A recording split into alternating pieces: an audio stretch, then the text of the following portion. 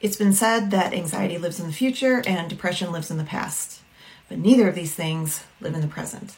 And this is why mindfulness is so effective in the management of anxiety. When we're anxious, what happens is our body goes into a survival mode. And when that happens, rational thought is cut off. So supply to logical thinking isn't super effective. When the body is calmer, then it's sending messages to the nervous system that there is nothing to threat or there is nothing to fear around us. So we can then think rationally again.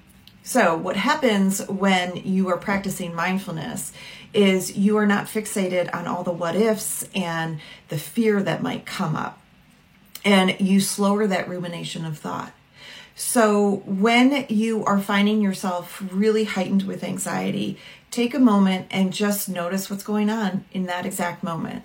That right now I'm sitting down. I feel myself sitting down. It's a cushiony seat. I have the computer in front of me because I just came off of a video call. It's cloudy outside and I'm a little bit chilly. As I'm doing that, I'm not thinking about anything else. And over time, if you practice mindfulness, what it does is it teaches your body to start to utilize the parasympathetic response, which is the calming response. Then when you're calmer, check back with your logical thought and see if you have more rational thinking. Shortcast Club